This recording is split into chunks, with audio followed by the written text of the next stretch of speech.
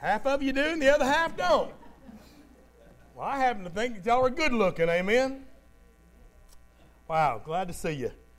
Dr. Jimmy Allen, pastor of the First Baptist Church in San Antonio, Texas, said our chance came to change things. It came and it passed, and we didn't even know it was there. A dark-skinned little boy sat in our Sunday school classes for 3 years, but somebody missed him. His name was Sirhan Sirhan. And at 24 years old, he shot and killed the brother of President John F. Kennedy, Senator Robert Kennedy. Through all the pain and through all the grief that our nation suffered, one persistent thought kept coming to my mind: somebody missed him. Every day that you and I live on this earth, we are provided opportunities to change lives. Do you believe that? Do you believe that? Just one word. Just one prayer. Just one good deed. Perhaps just one time of telling your testimony can change the course of this planet and change somebody's eternity. Daily we are granted opportunities to share joy with somebody. Perhaps provide a little stability in a family situation. Or maybe even share the good news of Jesus with a lost soul. Yet day after day, golden opportunities pass us by and they slip into oblivion. Today, Jesus speaks to us about seizing the opportunities that God gives us. Seizing opportunities that are before us, the greatest of which is this privilege of working with Jesus, building the kingdom of heaven. If you would turn with me in your Bibles to Matthew chapter 9, I'd like to share just a few short verses in a narrative about what Jesus was doing. In verse 35 of Matthew chapter 9, then Jesus went about all the cities and villages, teaching in their synagogues, preaching the gospel of the kingdom, and healing every sickness and every disease among the people. But when he saw the multitudes, he was moved with compassion for them, because they were weary and scattered like a sheep with no shepherd. Then Jesus said to his disciples, the harvest truly is plentiful, but the laborers are few. Therefore, pray the Lord of the harvest to send out laborers into his harvest. You know, this book is filled with deep meaning and great blessing. But if you're a reader of this Bible, I think you would agree that some passages in this Bible can be very disturbing. For instance, In Psalm 142, verse 4, the Bible says, "No one cares for my soul."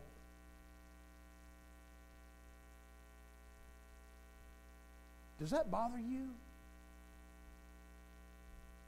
No one cares for my soul. I believe there are untold billions of people in this world that no one cares about.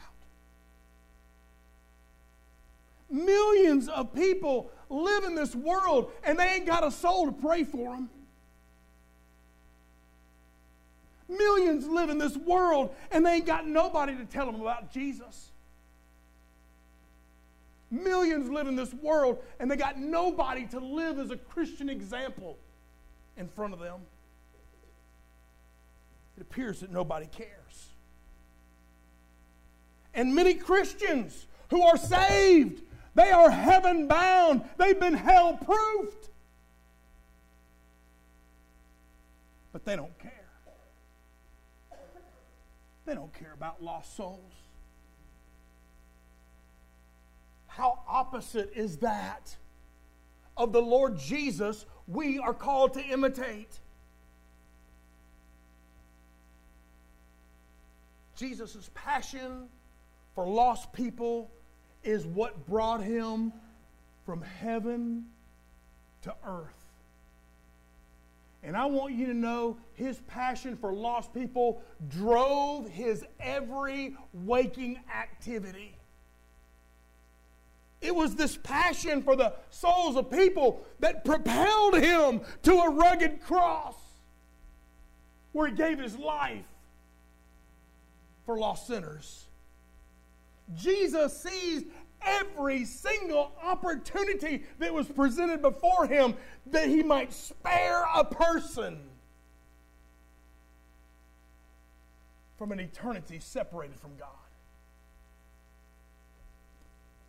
In that passage I just shared with you, Jesus is looking out upon thousands, multitudes, the Bible says, thousands of hopeless, helpless, hurting people.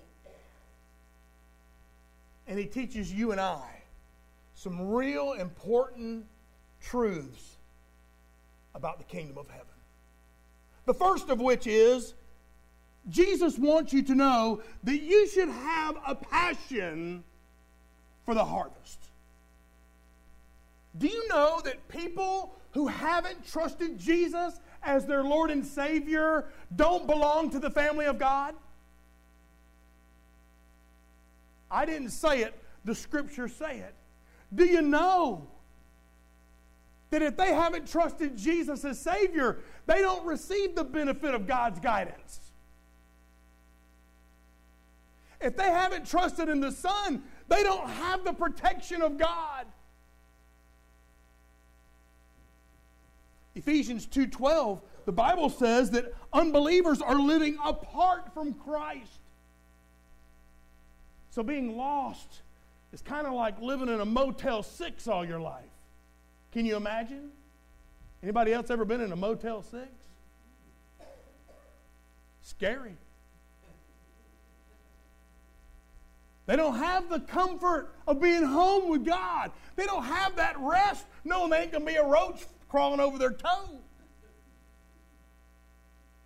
They don't have the comfort and rest of knowing they're home with as a child of God. They're excluded from the people of God because they're living apart from Christ. They don't know the promises of God because they don't belong to God. Therefore, they live day after day, hour after hour, without God and without hope. What a tragedy. No God, no hope. Can you imagine what that would be like? See, our world has departed from God if you didn't know it. As a whole, this world has departed from God, but praise Jesus, this world can be reconciled if we who know the good news share it. God is so concerned about every lost sinner. How do you know that, Brother Bill? Well, listen to this parable that the Lord shared. The Lord spoke this parable to his disciples, and he said, what man of you, if you had 100 sheep and you lost one, wouldn't leave the other 99 to go into the wilderness and go after that one that's lost until you found it? And when you found it, you would lay it on your shoulder rejoicing. And when you came home, you would call together all of your friends. And you would say to them, rejoice with me, for I found my sheep that was lost. What value that one sheep had. I say to you likewise, the Lord Jesus said, there will be more joy in heaven over one sinner that repents than over 99 just persons who need no repentance. One sinner. If you could do something in your life, if you could seize one opportunity to bring one sinner to God, oh friend, the joy that would ring out in heaven. When Corey McConnell came to the Lord Jesus, joy rang out in heaven. And those who prayed for him shared in that eternal joy. And not only will his or her life be changed, but I want to tell you this, so will yours.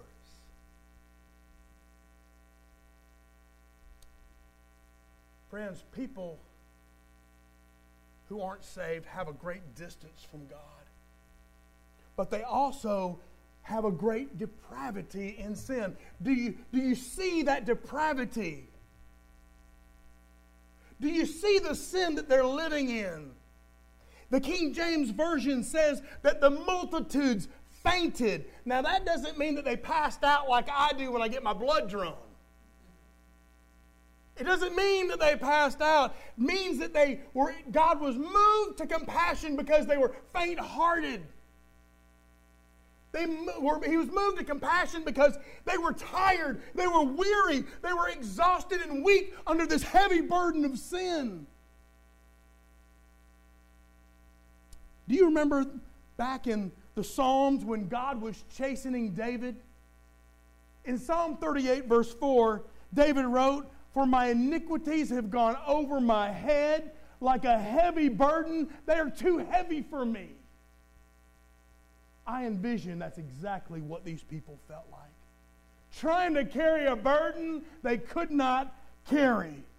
Jesus knew what the burden of sin was.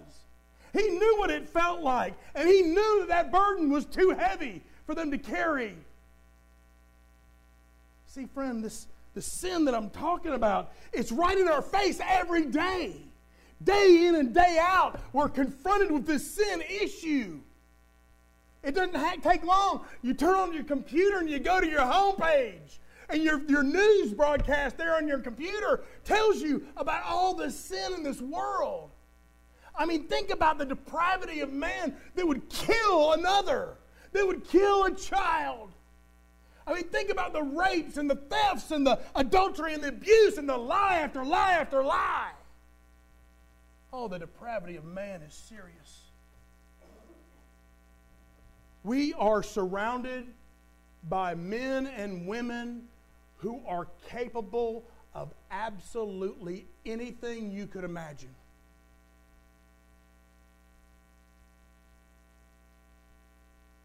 It is amazing what people do. It is amazing the depravity of man. But the bottom line is this. Compassionate servants of the Savior become instruments. They become tools. They become channels. They become conduits, if you will, by which God frees people from their sins. Jesus says to you, do you see their distance from God? Jesus says to you, do you see their depravity in their sin? But Jesus also asks you, do you see their destiny? Do you see their destiny? You see, Jesus could see the end, and he could see the very beginning. He could see the end from the beginning. He knew what their destiny was. Jesus knew that apart from him, every one of those people he was looking out and seeing was going to end up in hell. Imagine how the Lord Jesus must have been tormented to his very fiber of his being as he looked out over thousands of people who were destined to spend their eternity separated from him.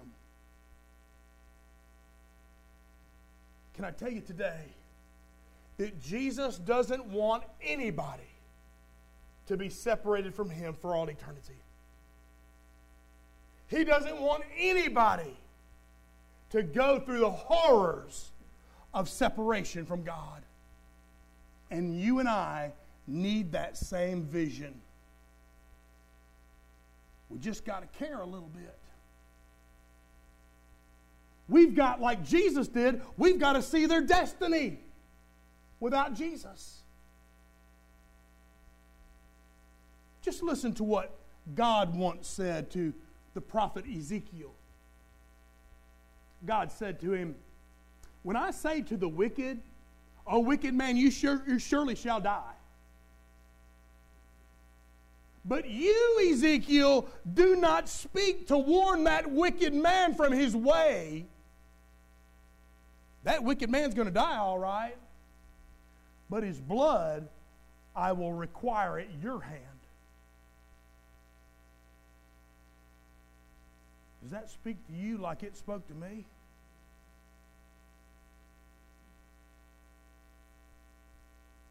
I tell you, because we know the way,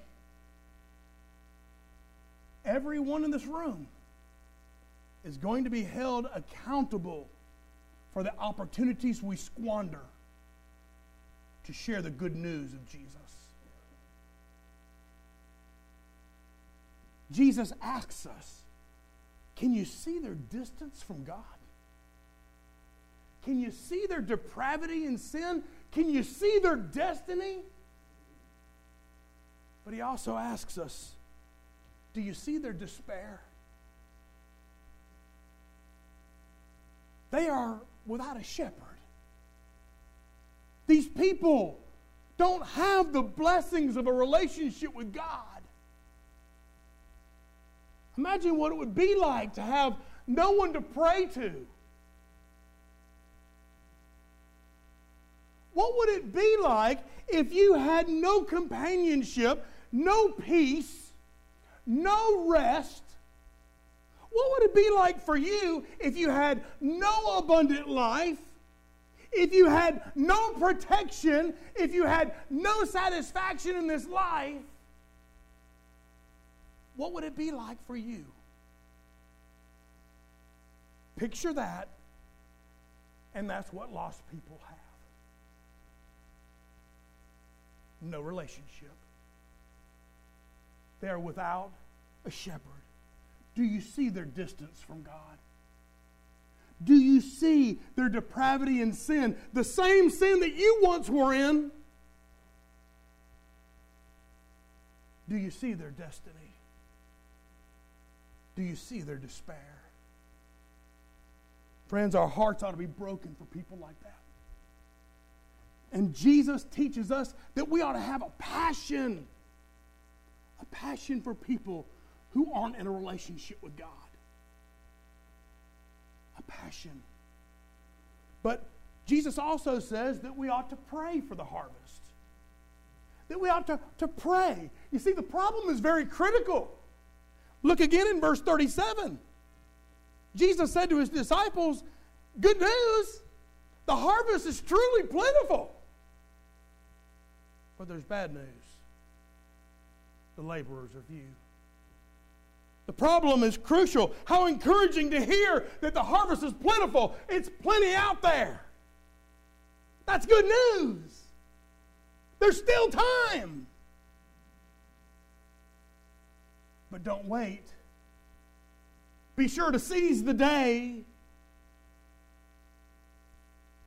And while it's encouraging to hear that the harvest truly is plentiful, how disturbing to hear that the laborers are few. The born again, saved, living under the protective umbrella of God, His own children, refuse to labor for His glory. Why is it, friend, that so few Christians fail to believe God's Word? You may say, Brother Bill, I believe God's Word. I'm so glad you do. But let me ask you this. If that's so, if you believe this book, does your belief have legs? Does your belief have legs that go out and visit? Does your belief have hands that go out and minister and help people? Does your belief have a voice that tells lost, dying people where they're going without a relationship with God? Are you fleshing out the Word of God? Are you obeying God's Word that commands you to tell other people? Don't just be worried about your own hide. You need to be worried about other people too. Well, that's one thing I know and love about Jesus. He was so others-centered. The laborers are few. Listen to me, church. Are you one of the few? Are you one of the few? Because the problem is critical. And because the problem is critical, our prayers are crucial. Look in verse 38. The harvest is truly plentiful, but the laborers are few. Therefore, here's his remedy. Therefore, pray the Lord of the harvest to send out laborers into His harvest. You see, with prayer, we can be in touch with the throne of God. Is that amazing? That through prayer, I can come before the throne of Almighty God in heaven? Does it overwhelm anybody else in this room that we can do that? We can be in touch with the throne of God. How important for the saints of God to be in touch with the heart of God. We need to be children, kids after God's own heart. Amen. But not only can we be in touch with the throne of God, with prayer, we can be in tune with the will of God. How important is that? God has a will for our life. Are you in tune with that will?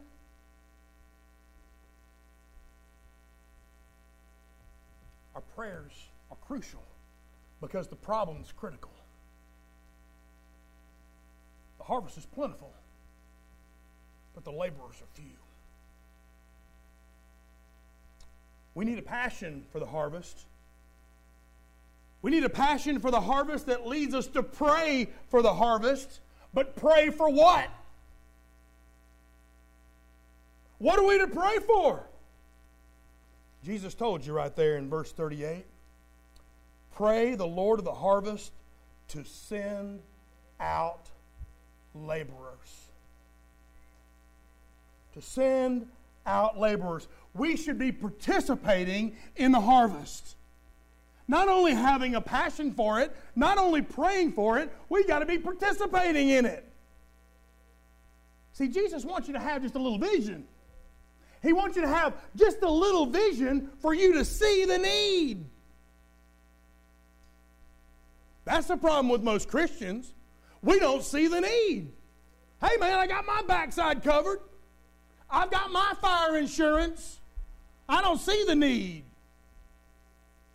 in John 4:35, as Jesus tells this story in the Gospel of John, he says, "Behold, I say to you, lift up your eyes and look." Lift up your eyes and look at the fields. They are already white for harvest. So what I want you to do today is I want you to lift up your eyes and see what Jesus sees. Lift up your eyes and see what Jesus sees. Look at the harvest fields. Look at the harvest fields in your home. Look at the harvest fields within your family. Look at the harvest fields at Walmart. Look at the harvest fields in your neighborhood. Look at the harvest fields within your friends. Look. We need to be able to have a little vision to see the need. You know, I don't think this is any truer than when it comes to the harvest. But not only does Jesus want us to see the need, he also wants us to volunteer to fill the need. Don't just see it. How about doing something about it? Don't just see the need, do something to fill the need. At the entrance to a Ford automotive plant, there was a sign that read, "If you are like a wheelbarrow going no further than you are pushed, you need not apply here."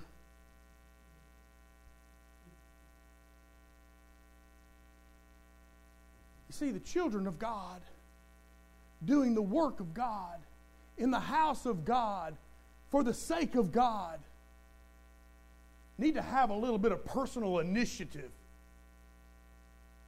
We need to have a little gumption, a little get up and go of our own. We need to be able to say, I've got a little zeal for the work of God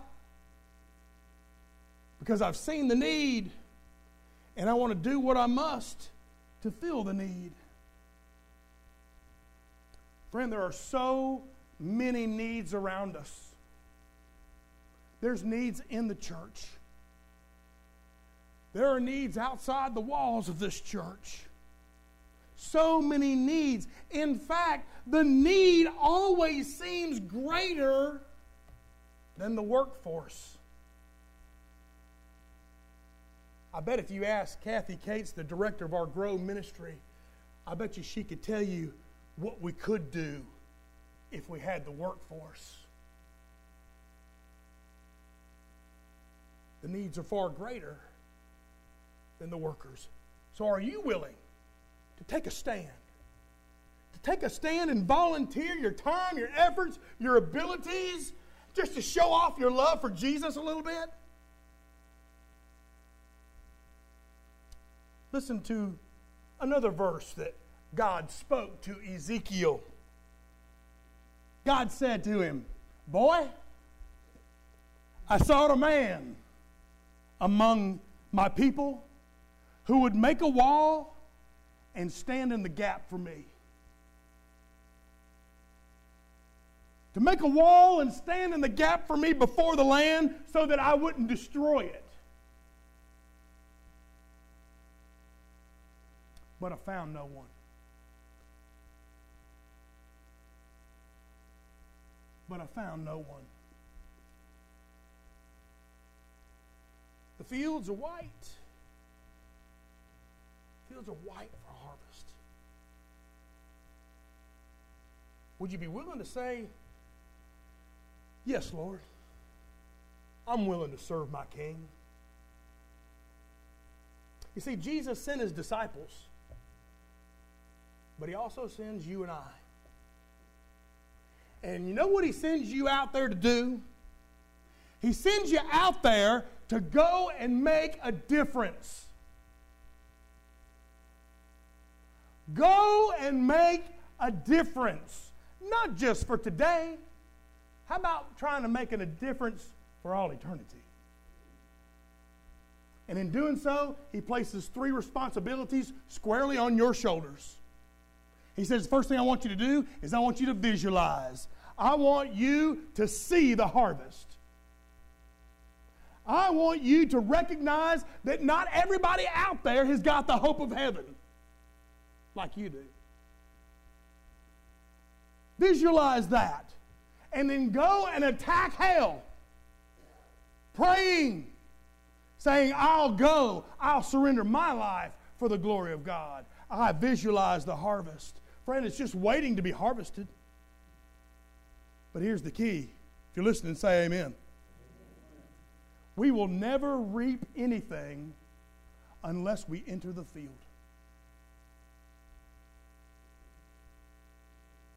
You will never reap a single corn cob unless you go in the field and get it. Such is the kingdom of heaven. Visualize. See the harvest. Second, agonize. See the harvest, therefore pray. You know what I'm asking you to do today? I'm asking you just to be a little bit broken for people who don't got it like you got it. Pray. Agonize. Be brokenhearted. Be burdened a little bit, won't you? For people who don't have the hope of heaven like you do. Be burdened. You see, friend, it's not enough to see the need. It's not even enough to feel the need or to pray for the need. You got to get to busy. We got to get busy. Each one of us must do the work of an evangelist. And that's what's so awesome about this Grow Outreach ministry. Everything we do has the focus of outreach. If you're preparing the outside of this campus, you're making it more visitor friendly. Somebody might just be more prone to come because of what you've done to make this place look better.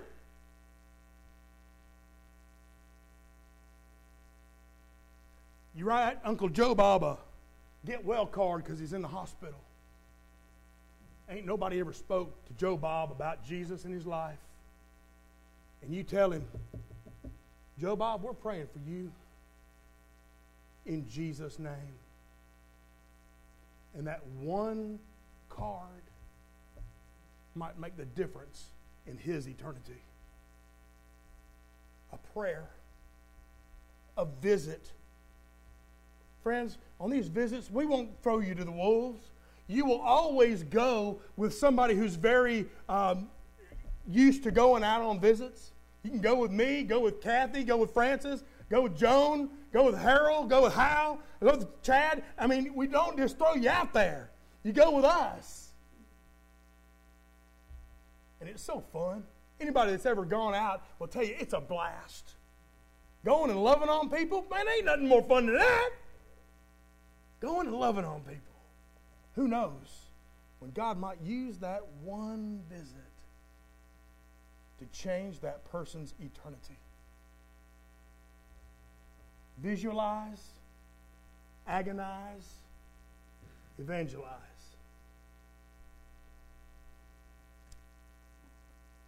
I want to read a letter to you. It was from this guy's friend, so he thought. And he wrote, "My friend, I stand in judgment now, and I feel that you're to blame somehow. While here I walked with you each day, but never did you point the way.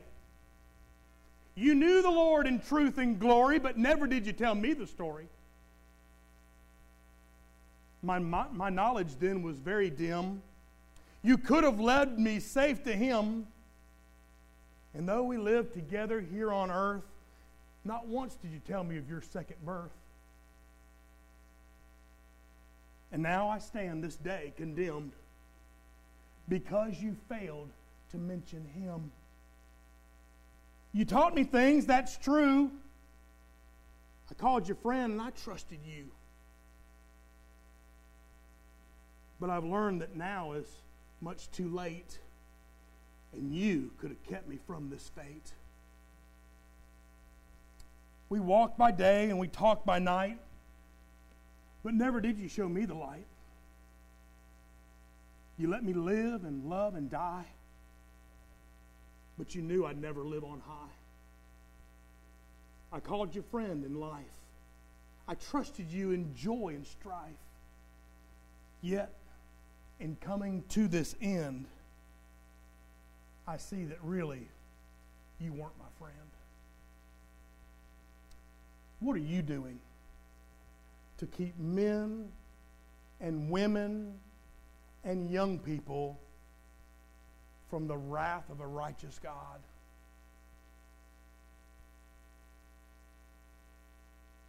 Are you having any success? We all have good intentions. Yes, I'm going to start doing that. But you know what happens after a couple of weeks. You forget about that message that Brother Bill spoke. And you get right back into business as usual. So what do? We say, well, we're going to do a grow outreach ministry where we kind of hold each other accountable. I'm expecting you and you're expecting me. And we go out and we visualize and we stay here and we agonize and we go visit and evangelize. And for the course of 9 months, just through daylight savings time, because nobody likes visitors after dark, do we? So we just do it during daylight savings time. We provide opportunities.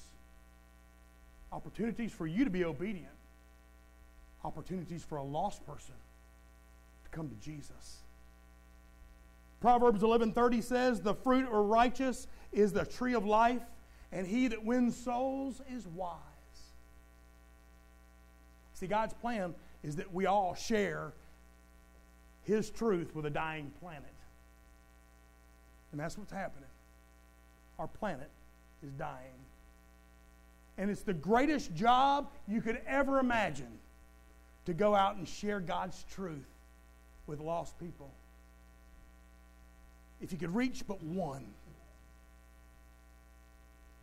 If your card would reach just one lost person, you may have altered eternity for that person. If by picking up some sticks out in the field over there, somebody says, man, that's a good looking facility, I think I'm going to give that a try. And they come and they hear the good news of Jesus Christ, you may have altered eternity for that person. So today is an opportunity. An opportunity for you to seize that if you don't know Jesus, you can. You can be born again today. The scriptures tell us that whoever calls upon the name of the Lord shall be. Hallelujah. And we'll teach you how to live out a saved life. So is God leading you to surrender your life today? You're going to have an opportunity to make that decision public. But you know what? Perhaps you need to come before the Lord and admit, you know what? I just have not been faithful in this command to talk about Jesus with other people. You know who's going to be the first one to raise his hand? Well, you're a preacher. You should be doing it all the time. That's right. But I'm no different than you. We should all be sharing faithfully. Perhaps there's somebody on your heart. Maybe there's a Corey McConnell that you know. And the only reason that person hasn't come to the Lord Jesus is because people hadn't been praying for him. Maybe you need to come and take that lead weight off of your chest and place that burden at the foot of the cross today. Time is short. Brother Chad's been teaching a Sunday school series that reminds us week in and week out that Jesus is coming again. And we know not whence the time. As I look at it, it seems like time might be short. But one thing I do know is that laborers are few. And the harvest is ready. The harvest is a bunch of it out there. Jesus has done his part. Agreed? Now it's time for us to do ours. God is not asking you to do it all. He's just asking you to do your part. Won't you seize this opportunity?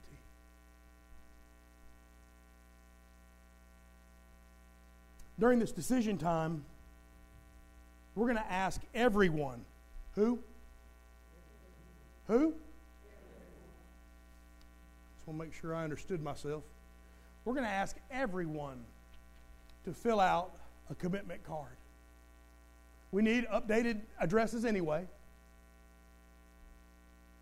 And we want you to fill out that card and answer 3 simple questions. Yes, I commit to grow. 1 hour a month for 9 months. I'm giving the Lord 9 hours this year.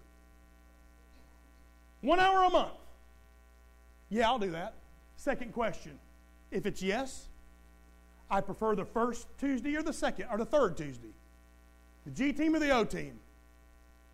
Some of you come every time that we go out. Every time that we have this ministry, you go out. There's a place for you to check there. Tuesdays may not work for me, Brother Bill. Contact me to serve another day. Kathy will be in touch. Maybe you can make some calls from home. Maybe you can make some visits on another day. Third question. We only want you to do what you're comfortable doing. Maybe it's making visits with somebody else. We always go in groups of 3. Maybe you'd like to write cards. Maybe make calls. Maybe work on the church grounds. Maybe pray. Maybe redecorate a little bit. Maybe hang pictures, do bulletin boards. You tell us what you'd like to do. Because everybody can participate. And when you fill that out during this decision time, I want you to come and I want you to place your commitment card in this plate. And what's interesting is you'll be placing it in the middle of the crown of thorns as a symbol that you're willing to sacrifice a little because Jesus sacrificed a lot. I'm not asking you for 1 minute more than 1 hour a month. 6 o'clock to 7 o'clock, and we're done. It's an opportunity. It's an opportunity for you to seize. So I pray that God has spoken to you to visualize, agonize, and be willing to evangelize. So you fill out that card, and during this song, I'm just going to ask everybody to come and just place your commitment card before the cross. We'll take care of the rest. Let me pray for you. Father God, I thank you so much for this privilege, and it is an absolute privilege to be involved in the building of the kingdom of heaven. Lord, why you would want to use a wretch like me is beyond my understanding. But you have made a determined choice to use the children you've saved to build your kingdom. And for that, we are grateful. Lord, it doesn't take much news watching. It doesn't take much newspaper reading or magazine reading. It doesn't take much living of this life to see that the harvest is plentiful. I pray that we would be one of the few laborers dedicated and devoted to being obedient to your command. Lord, have your will and your way in every person's life today that's in this room. And Lord, for that one that never has surrendered his or her life to Christ, Lord, I pray they would know that there's no desire that they spend eternity separated from God. That God wants everybody to be saved. That Jesus died for everybody. If they would only